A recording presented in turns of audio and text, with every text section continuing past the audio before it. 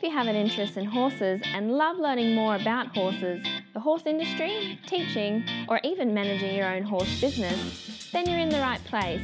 We would love you to join us on our mission, which is to improve the lives of horses around the world through the education of riders, handlers, and trainers. So get comfortable, listen in, and enjoy. We've got Katharine back today, Katharine Chrisley, but before I do that, I just want to remind you about the values of International Horse College. So horse welfare and safety are of utmost importance when humans have any interaction with horses. And within the courses at International Horse College, we only utilise methods that promote safe and humane ways of interaction between horses and humans. We only support safe methods of educating riders, handlers and trainers in all our courses at internationalhorsecollege.com, registered training organisation 31352. Now, Katharine, we're talking about cantering today. Yes, ma'am. Okay.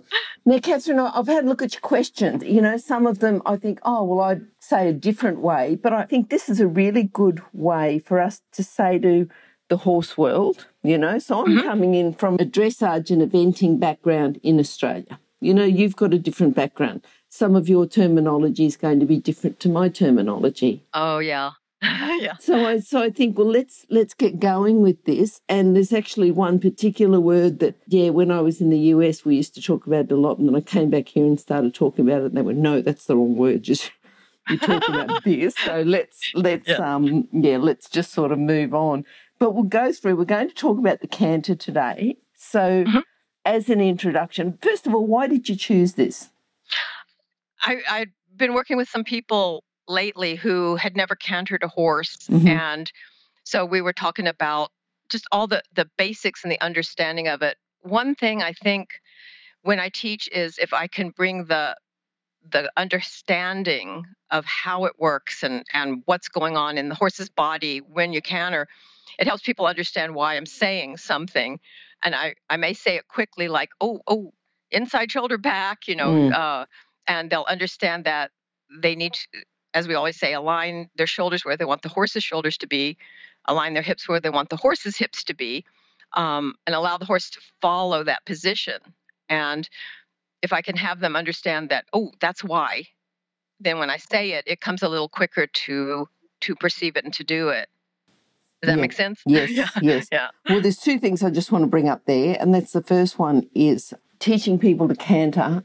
It's a really big thing in some cases. You know, walk and trot's okay, particularly if you've got a horse that's a bit big and a bit energetic in the canter. You know, you're not just on a little pony that sort of goes around and does a 4-beat canter the same speed as a trot, you know. So right. That's, I mean, while you say, well, we don't want that, we actually do, because they're the ones that really build up the confidence in some of our riders. And it's essential, yeah. And some of our horses that don't have pure gaits and they never, ever make it in the show ring are sometimes the absolutely ideal horses to teach beginners on.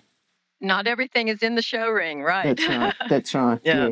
Now, I want to bring it a little bit further when you said about aligning shoulder and hips, because I think I understand you, but I want to expand that a little bit, right? So if we're aligning our shoulders and hips, if I think of a circle, right, and I put a pin in the middle of the circle.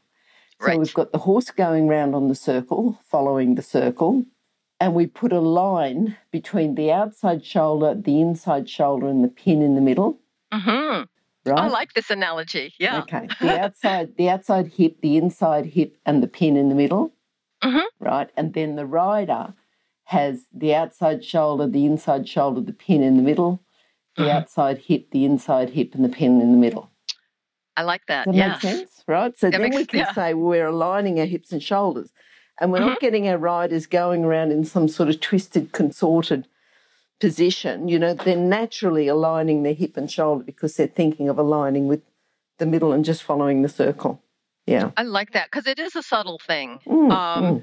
Anything twisty and dramatic is going to confuse the horse and going to put the rider at disadvantage.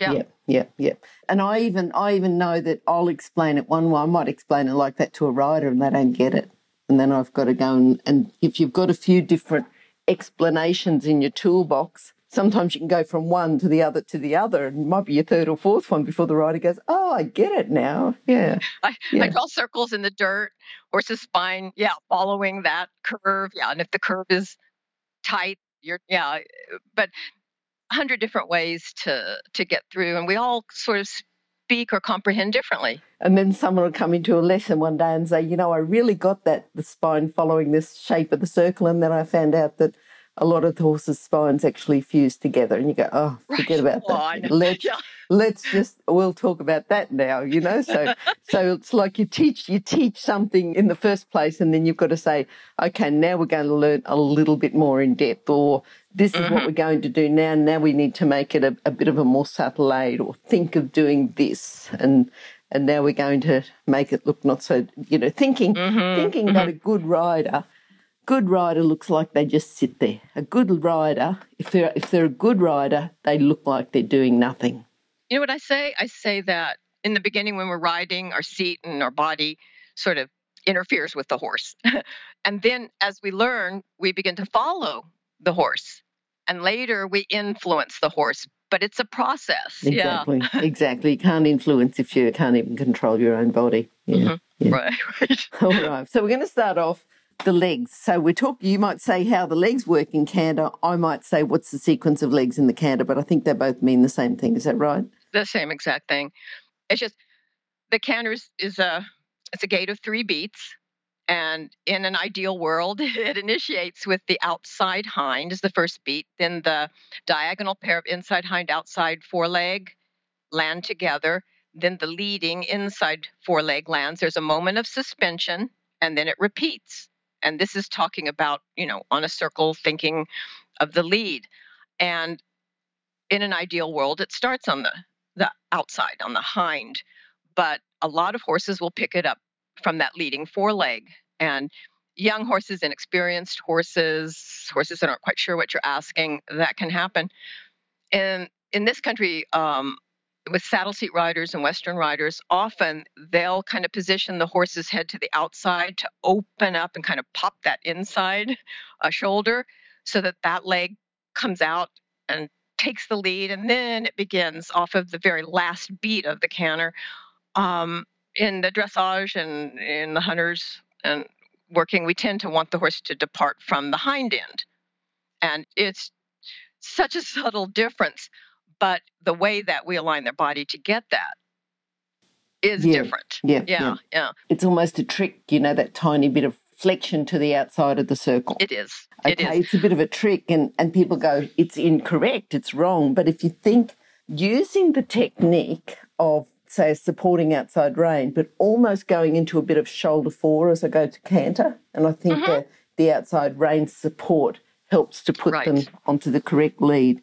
But I think, and depending too, the training horses. So training horses, if a horse has been trained a particular way, say it's been trained to flex to the outside of the circle, and you don't want to do it like that, sometimes you've got to say, well, let's just start to train this way, and then we'll influence the horse a bit more. And by the time you've done a few and influenced the horse a bit more, then the horse goes, oh, it's a supportive outside rein, it's a bit of shoulder fore, and then I go onto the correct lead.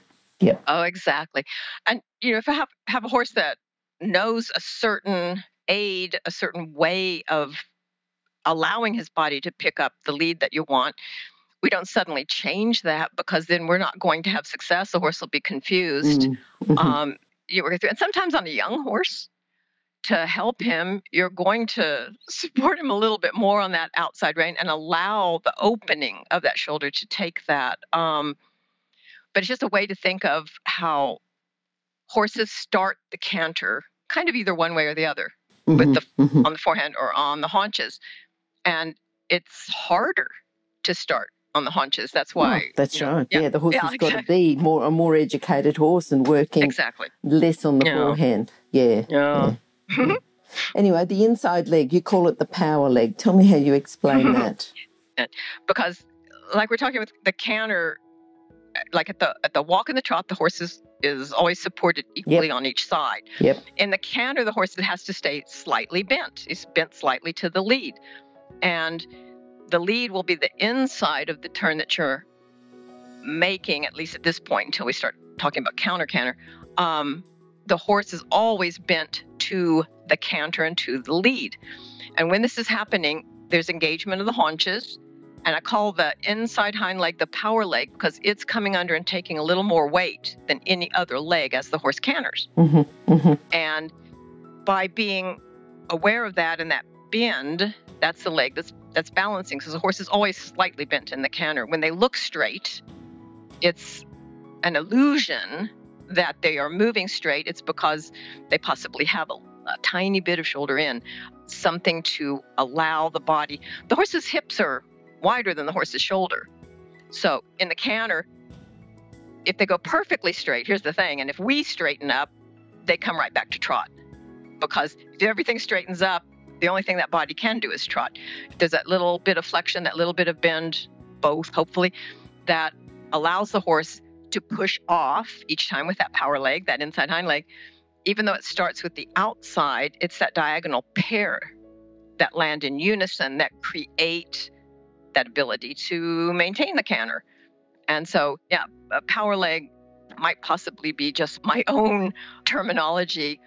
But I think the way you've explained it, and I think as instructors we do tend to get, especially if we're not mentored and not teaching in front of group. I suppose I'm in a fortunate position where, I do a lot of training of instructors, and from that yeah. I'm very much aware of people using terminology that may not be quite classical. You're talking about a power leg, and that may be a good terminology to teach some of your students.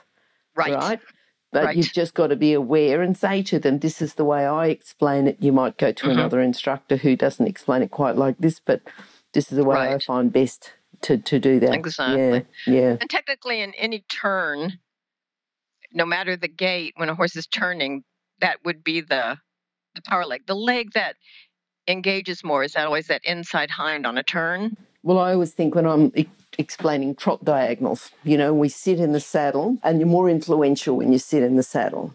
But it's the inside hind creates a lot more energy than the outside. So think of sitting in the saddle when the inside hind is on the ground, which is the same time as the outside fore. If that's we're how you can check. It. You can look down and check it, but you don't look back at the hind leg. That's exactly right. Yeah. So it's sort of, I think that's everyone gets their way of explaining things that they find easier. And then sometimes too, I teach a lot of instructors, and sometimes they'll explain something and I'll say, that's a really good way of explaining that. I love your pin. I love your pin analogy at the middle of anyway. Yeah. I just think that's the way that I've found, because I know I was riding. I didn't understand, and I thought I had to ride a bit twisted and contorted, and it was quite a few years before someone said, no, it's got to be a little bit different. Yeah. Subtle. Yeah. Tell me about changing leads, because you've talked about inside and outside. So obviously, if we're going to the right's the inside. If we're going to the left is the inside. Well, we're not talking about canter at this stage, but anyway, changing leads. Tell me how we change leads. And, well, first of all, talk about why we change leads, and then let's talk about how we change leads. Keep a horse in balance in a turn. If you're going down a straight line at the canter, really doesn't matter what lead you're on. Like, say you're a trail rider and you're just going to go ahead and canter down this nice straight stretch of sand. It won't matter which lead you're on. You don't want to stay on one for the long time. Just like changing your posting diagonal, you would kind of come down and change over to the other lead so the horse gets balanced. But if you're on a turn, any kind of turn, your horse will be more balanced on that inside lead because the horse's body wants to bend to the lead. So when you want to change direction, you want to change the lead that you're on. And the horse understands this. If you watch horses, running around together, I'll say cantering or galloping. We'll talk about gallop later. They will kind of plan ahead, and they're coming up to a corner or a fence, and they're going to decide, I'm going to turn to the right. So they know they're going to take the right lead. And they do that on their own, and they go back and forth. And they are very balanced when they're doing that because they are prepared and they know. When you're riding, he doesn't necessarily know that, okay, I'm going to come up here on a figure 8 and I'm going to go the other direction. So you have to change leads, either a simple change of lead, which is coming down to another gate. The trot is easier. Coming all the way to the walk is a little harder. And then you pick up the canter on the other lead. The other way that you do is a flying change, which the horse will do on his own, which is to change both sets of legs to the other lead. Now, it's considered correct if it changes behind first and then the front, So but it's not after that period of suspension. right. Exactly. It's not a sin on your horse's part if he changes in front and then changes behind. It's just not considered correct. But if he's doing that, he's trying to give you what you want. And it could be that he doesn't yet understand that everything is changing to the other direction. A flying change of lead is something that has to be with finesse taught to the horse.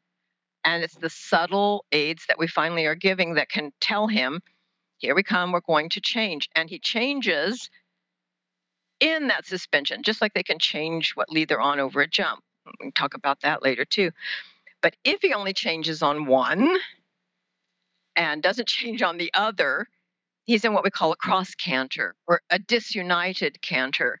It's interesting, and that's probably the word that I was going to bring up. So, I was in Florida for about 12 months, and we talked a lot about cross cantering, right? Cross cantering.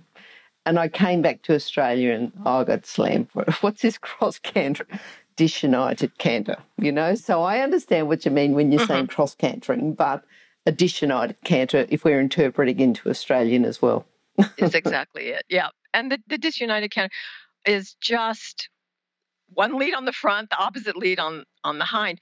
But if you watch horses carefully, you can see why that can happen. If a horse is in a very small circle on the lunge or in a round yard or something like that, going very small, they will often, because they feel like they're going to fall over, they'll start leaning. The circle's too small for them at that point. They'll start leaning and they will go into that disunited canter to try to hold their balance and not just kind of flop over. So one of the things I notice when people are riding, if they are making their circle too small, they're at the canter, they spiral in too small, the horse may end up swapping leads and trying to figure out how to stay up.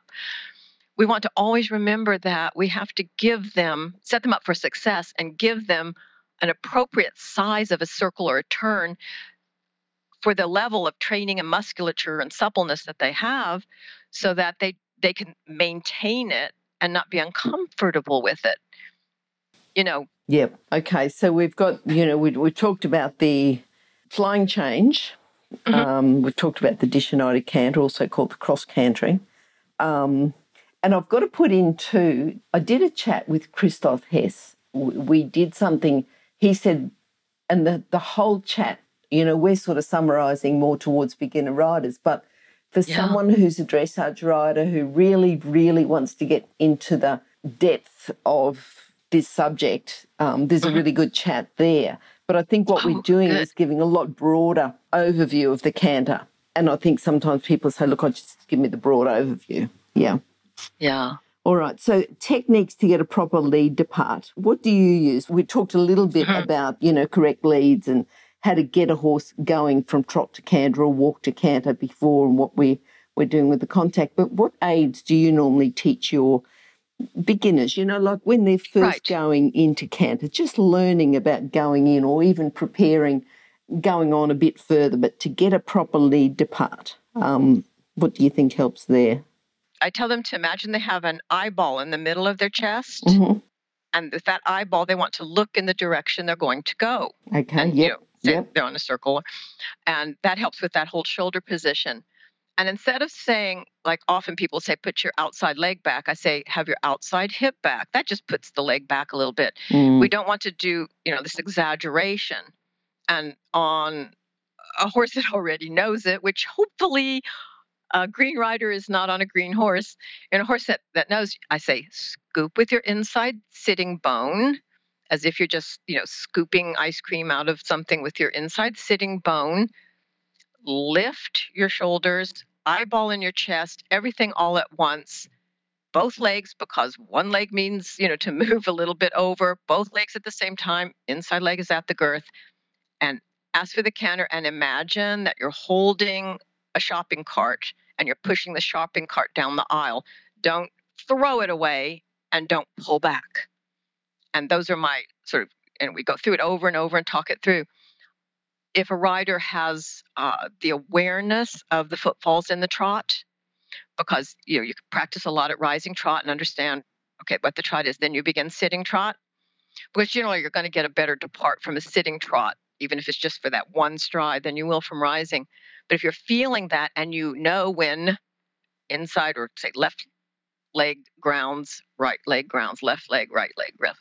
If you are thinking of how the canter begins with that outside hind leg, as soon as you feel the inside hind leg ground, you give your canter aid, and that outside hind leg is what's coming up and pushes the horse off. And then you can roll out into the canter if you haven't somehow restricted in front or distorted the aids for it. And by that awareness, you can have it. If someone's having trouble, or if I'm working with a horse that's having trouble with a lead or with understanding it, I'll start trotting a figure 8 with a pole on the ground in the middle. And each time they come to the figure 8, they will trot over that pole. And then just as they come to it, I'll say, I want you to trot the circle to the right, canter the circle to the left. Ask for your canter depart as you step over that. Horse and rider have both gotten into that, here I'm doing a figure 8 thing. And as soon as they start to step over the pole, it can help because there's a little elevation in the horse as they step over. Rider gives the aid immediately at that point, and the horse will tend to just pick up the correct lead. It's a useful tool. There are lots of tools and things we can use. It's an explanation that this is the direction we're going, both for the rider and for the horse. And if you canter one side, trot the other side, then later you switch it and you trot the left circle and canter the right circle, the rider gets that feel of how to tell the horse this is the way we're going to go. I mean, a lot of people have some pretty blatant and perhaps aggressive ways to get it. But that's not the point. The point is to set the horse up to be successful and to be balanced in it. And as soon as they're understanding, they're wanting to do it. They want to know which way we're going. They don't want to get out of balance. Stop. I need to interrupt this chat for a hot off the press notification. That is, that the latest version of the book, 101 Careers in the Horse Industry, is now available, and the best news is that it's a free download. So if you work in the horse industry, if you have a plan to work in the horse industry and have a career in the horse industry, or if you know someone who plans to have a career in this fabulous industry, then this is an essential book for you to read now and then keep as a reference as you progress through your career. With over 100 jobs to choose from, you'll probably find at least one that you'd happily do without being paid. So simply go to internationalhorsecollege.com, scroll down to the bottom of the page and click on the 101 Careers in the Horse Industry button to receive your free career book. Imagine, maybe one day you could be a guest on Horse Chats. Yep. Look, I love the way that you've explained that. It's I could probably just sit on the rail and listen to you teaching all day and go, oh, that's a good way of explaining it. That's a good way of explaining that. Do you find that the kids and the teenagers, they say, oh, let's just go. I just want to go faster and higher and let's get going. But then as people get a little older and, I don't know, more intellectual, more just thinking about things, they much prefer to know exactly, and you saying about this leg touches the ground and that's when you do it. And they really develop the feel and really want to get that accurate, and they're more worried about getting it precise rather than just getting out and doing it. Yeah. And I like the outside hip back. We talk often about the outside leg back in canter, but, when we go back to that pin analogy, a horse is, the outside leg should already be a little back. Anyway, if you just, if you're going around and following, and sometimes if the rider puts their outside leg back, that just encourages the, might be back in the flanks or something that's going to encourage the horse to kick up. Right. So that can be a bit of a problem. Yeah. So just to do with the techniques to change leads, what do you use there if you're changing? You're using the techniques that you've said from trot over a pole to canter, but to change leads, do you use that jump in the middle or not, or how do you do that? I like to have that pole to help me teach so that the horse is understanding too. And of course, if it's one of my school horses, I used to have school horses, I'm mostly rescue horses now, but Yes. the horses that I have trained, they know exactly what's going on. It helps the rider because the rider too needs to be set up for success. If we're going to do, say, we're going to counter the entire figure eight now with the pole that they go over right at the center, then I will have them. This is my best tool sometimes to make them understand that you ask for the other lead when you start the next bend. So I have them come to the trot and, 2 strides out from that pole and ask for the canter as they go over it. A lot of times you see people, the riders asking the horse to come to the trot and then change leads, but they keep their flexion and their bend in the old direction and don't completely change. The pole helps. It's a visual aid, not just for the horse. It's a visual aid for the rider and a visual aid for me to see if they are getting it, so to speak. It helps me to further explain. And the truth is, like when a horse goes over a jump, it's just a big canter stride up in the air. Yeah, yeah. Right. And so you can even take it, if you have a horse that is jumping, you can make a little cross rail there, eventually a little tiny vertical. You're doing things to help the rider understand, and the horse is going, okay, I'm a little bit in the air, I'm a little bit suspended here, I'm going on to the other lead. And that's what you do over a jump. You're on a course and you're going to change direction at that jump. You've come in on the left lead. As soon as the horse comes off the ground with the forelegs, you take that eyeball in your chest and you look in the other direction you're going to go. And just because it's happening quickly, and I'll say, step a little bit more on your new inside stirrup, because it's going to give the horse the direction that we're changing direction. And it's not a lot, it's like 2 ounces more, but the horse feels it. Mm-hmm. And just that change in your body position will help for the landing.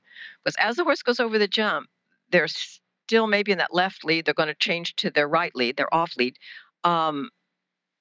The least little bit of indication that way, he can change those legs. He's in the air and has that moment to do it, and he can change and land on that right foreleg. And like we say, that's the last part of that stride. So when he lands on that right foreleg, he's going to come into that right lead canter in most every situation. And why not help him? Give him a lot of indication. Don't think he's a machine that you program, right? Yeah. And then this is where I think too, we've talked before about horses in the show ring and horses and teaching horses or teaching riders or whatever. And as far as teaching show jumpers, that's just a normal thing. I suppose as a dressage purist, you think, well, you don't want to have that one stride disunited canter, because as you go over the jump, you're landing and changing in front first and then changing behind the next stride. But as far as teaching riders how to do a change, teaching horses that show jump how to do a change, it's often used that way. And just the exercises, just having something like when we go over this pole, makes sure the riders are coming up and they're going, I'm getting ready, I'm getting ready, I'm getting ready. And it's a good thing to keep the riders keeping their mind on the job as well. Yeah. Right. We all need tools. Oh, exactly. And I think this is where you get different tools depending on which level of riders that you're teaching, and what their goals are. If their goals are just, I just want to canter, or I just want to, learn how to do this, then you can focus on that. But if they say, well, I want to be a Grand Prix dressage rider, then it's a different goal. Totally different. Different riders, different things. Yeah. And Glynis, I have had horses in my life, wonderful horses, who through some injury or inability within the body could not take a specific lead. Yes. Well, that horse doesn't go in the trash can. It's like, well, we can canter all day in the left lead out in the desert. Yep. So it's what your goal is, like you're saying, and it's what your horse can offer that you can go ahead and enjoy your relationship, right? Yeah. And I think that's important, what the horse can offer, because if the horse can't offer certain things, then don't do those things. I had a lovely horse that he just was very, very uncomfortable in the canter, but he was lovely and quiet, and he'd walk and trot, and he had the most comfortable trot. Well, he's just a perfect horse to teach beginners on, to do walk and trot. Oh, yeah. Walk and trot, put him on the lunge, and you could use him all day. Well, you don't want to use him all day, but, he's a very good horse. And by the time people are ready to canter, there might be another horse there that does. It could be one that's not suitable for the walk and trot, or one that can do the walk and trot. Maybe the 4-beat canter. And the 4-beat canter is not going to be suitable for a dressage horse, but is very suitable if they can canter the same speed as the trot, just to give them the riders the feeling of the canter. Yeah. And then you get some that are quite sound if you don't jump them, but you don't want to be jumping them too much, otherwise they're just, a bit old and not sound. So we've just got to use the horses for what they can, for what they're comfortable with. Yeah. To always remember, what they can do. Yep. Now, talk about the types of canter, because we've just talked about canter at this stage, and we've talked about the right and the left. I think but we talk about the canter first. Sure. So what we call canter is the horse turning to the left on the right lead. And canter is a very useful exercise. I have found it to help with horses with back trouble. But it's not going around on the wrong lead. And here's the difference between those two things. In canter, the horse is flexed to the lead. In the wrong lead, the horse is flexed to the left and cantering to the right, cantering on the right. You want the horse to always have his body bent to the lead. And if he has that slight bend and he's cantering on the right lead and turning to the left, and you can still see his right eye, the eyeball for the lead, then he is in canter. Yeah, and I think that's an important explanation, because there is a bit difference between horses being on the wrong lead and horses being incorrect canter. Yeah. Exactly. Yeah. And it's a useful thing. And it's quite a suppling exercise too. Isn't it though? Yeah. And very good, I think, just in preparing horses for collection, just to be able to do that canter. Yeah. Exactly. Yeah. Yep. But talk now about the different types of canter. So we've talked about the canter. Now we'll talk about the types of canter within the canter. That makes sense. Yes. So a horse has, variations of engagement in the canter, and that just means the use of the haunches in supporting the weight of the horse and rider. And you always start with just what we would call a working canter, or even bring it down to a Western rider would say lope. We would say, an easy kind of 4-beat, very easy, slow canter to help the rider. But as the horse and rider are progressing, your first base canter is called working canter. And it's a distinct 3 beats. It has a modicum of engagement. The horse is in front of the vertical, and with his head and his pole is his highest point, and he's going along in a very relaxed condition. When you go from the working, you can teach the horse the medium canter, which has more engagement, slightly more a medium extension. It's not an extended canter, it's just a medium. Medium, right, exactly. Yeah. And you actually want to teach that before collection with most horses, because you want to be able to get the freedom and the swing of the legs and the shoulders and have the relaxation in the jaw, in the mouth. And because here's what collection, we've said medium is to bring the canter up a notch and to have the horse in that same relaxed engagement, and I don't want to use the word submission, of the jaw, the yielding of the jaw, much better word, so that you're bringing the horse to the aids, and and then there's free work where there's no contact. There's so many variables. But when we go from medium and we want to teach collection, we have to build strength in the horse. So we do the collected canter only for a dozen strides or so, and then let the horse refresh to medium and come back, or to work and come back. Collection is not slower. The beats, the sequence of the 1, 2, 3, 1, 2, 3 of the canter will have the same rhythm. It just elevates the stride. So it is technically slower. They're not moving over more ground. They're moving over less ground. But it's because of the lifting of the hocks, the lifting of the knees, the lifting of the back, the more yielding of the jaw because the face comes more toward the vertical. The poll is still the highest point. The neck is relaxed. The horse is relaxed, but he is pushing more upward than forward when he goes into the collection. And there are even varying degrees of collection because it takes a lot to do a canter pirouette. And here I go on a tangent. But when the horse collects, it's like holding a box and just holding it up and your arms get tired.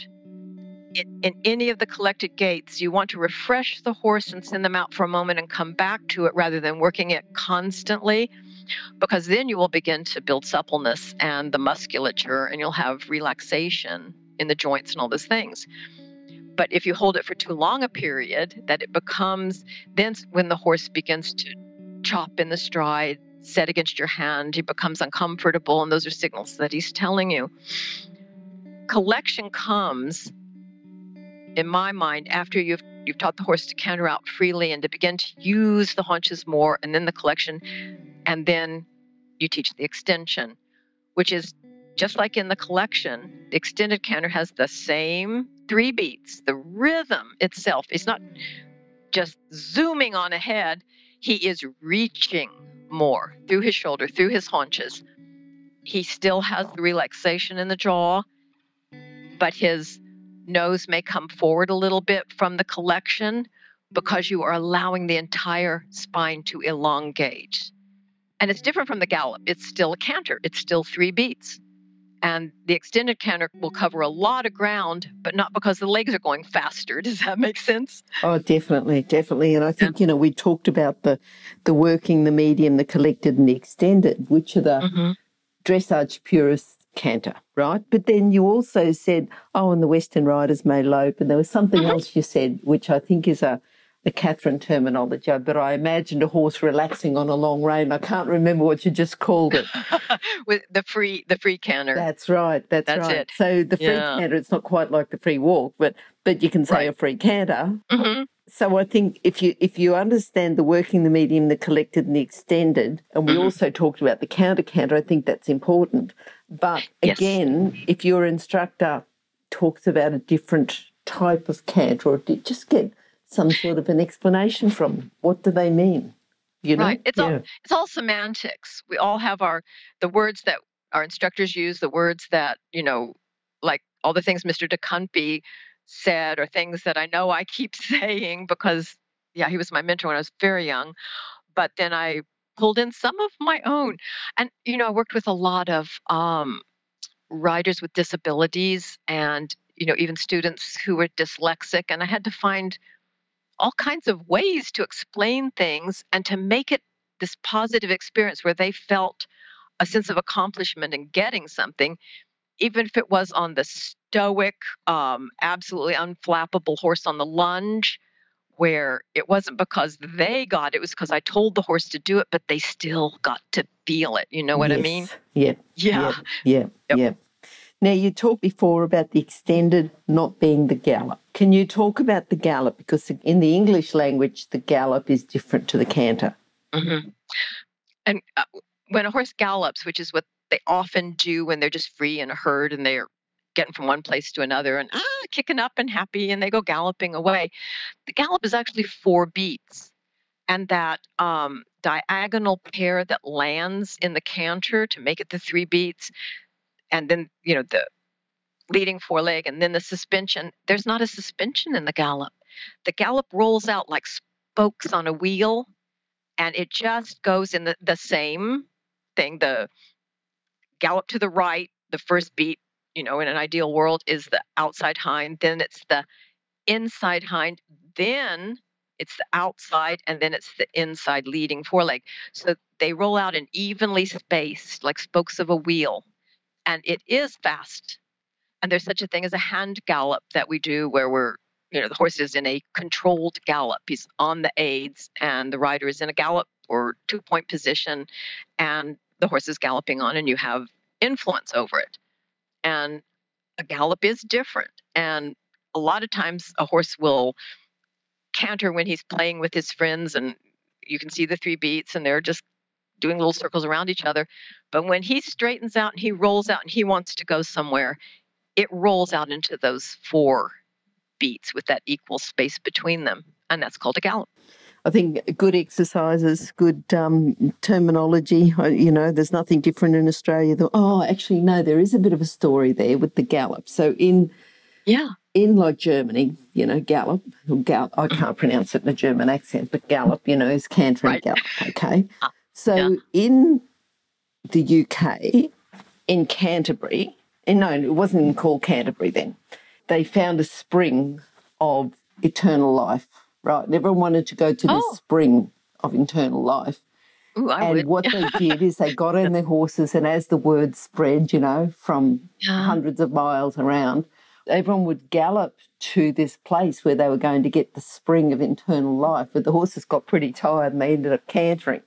So they called it the Canterbury Gallop. Okay, and that's how the Canterbury Gallop came in. Must have been called Canter. So the Canterbury Gallop came into the language, and then it was shortened to the canter.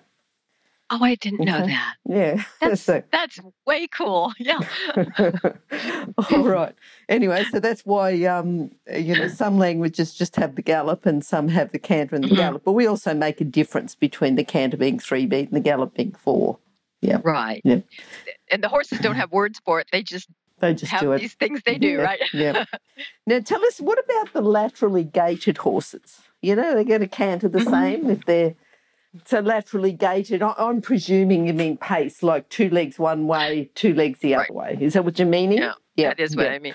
The lateral gait is when the intermediate gait of 2 beats is done by the legs on the same side. The right hind and the right fore work together, the left fore work together. And sometimes that can be 4 beats in a rack or different gaits that horses do. And in this country, there's a lot of laterally gated horses. Tennessee walking horses, Paso Finos, there's Rocky Mountain horses. They all will have, and it's a very smooth gait for a rider. That's the truth. There's not a lot of motion in it. But like with the Tennessee walking horses, and we're not talking about the awful big lick stuff. I'm surprised I even said the words, but the pleasure Tennessee walking horses, they're naturally shod or barefoot, and they're ridden in a whole different way. And they have pleasure classes, all these different things. Many years ago, when I was growing up, they had classes that did not canter at the horse shows because it was a difficult thing. And it is a different thing for a laterally gated horse. And when you're asking them to roll into the canter, it really is, I'm sorry to say, a lot of work, the inside sitting bone, and actually bring the outside leg back. Because instead of coming from the trot or even the walk, to set them up subtly to pick up the canter is hard because these legs are moving. If I could only, I'm trying to think of how I describe it. It's like I'm doing it with my body. One side's forward, then the other side's forward, the whole side of the horse. So you make a sort of an extreme aid to show them that we're moving on to something entirely different. Even if you're going on a bend, which you can't bend real tight on a laterally gated horse. I'm sure some can, but it's actually a disservice to them because the inside hind and foreleg are off the ground at the same time. The tighter the circle, the more you throw them off balance. And there's a lot of horses that have a lateral gait that trot also, like the 5-gaited saddlebred.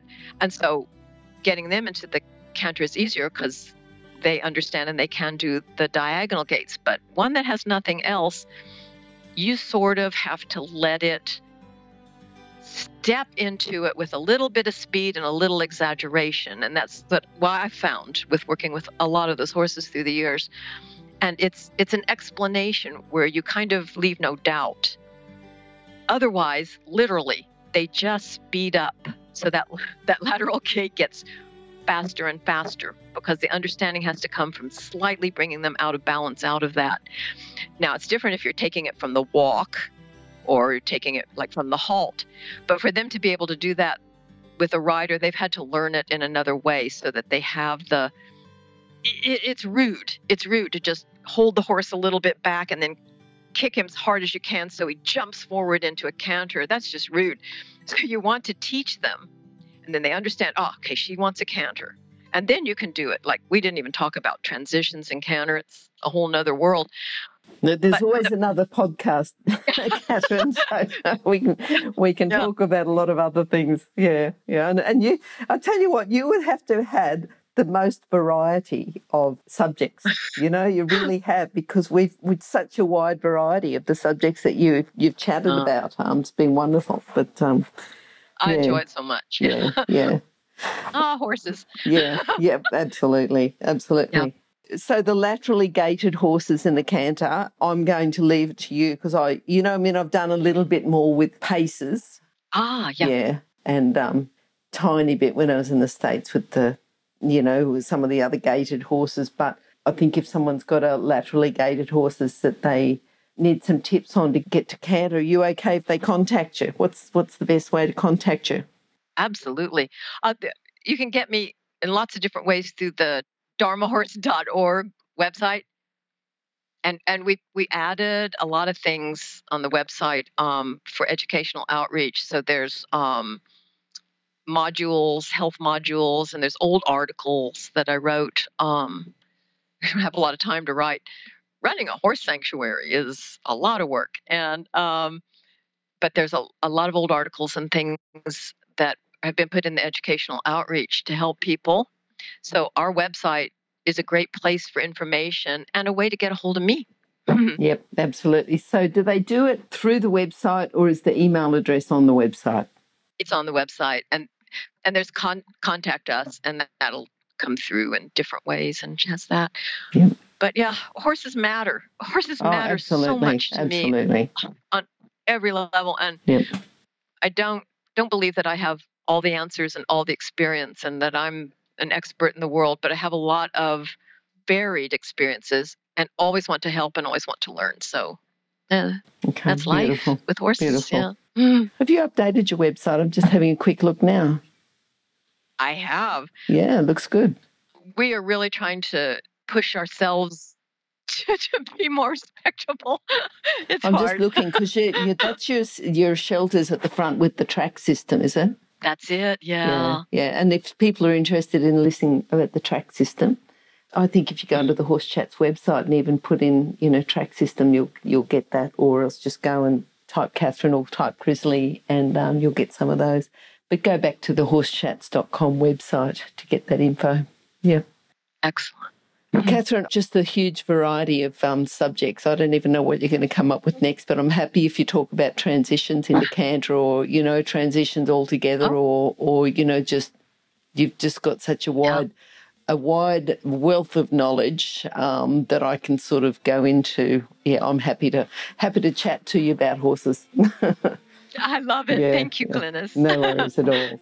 Okay, good to talk to you, Katharine. And I think for our listeners would like to talk to Katharine, contact her either through Dharma Horse, or if you can't remember where, just go to the Horse Chats website and Katharine with a K and do a search for her there. Beautiful. All right. Okay, thanks, Katharine. Good to talk to you. Bye-bye. Bye-bye. If you've enjoyed this chat, then please comment, rate and subscribe. If you'd like any changes or recommendations for guests, then please contact us through horsechats.com.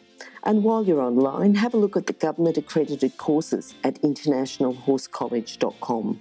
Registered Training Organisation 31352. Remember that our comments and instructions are general in nature and do not take into consideration your individual horses or your individual ability and circumstances. If you enjoyed this podcast, then please leave your comment below.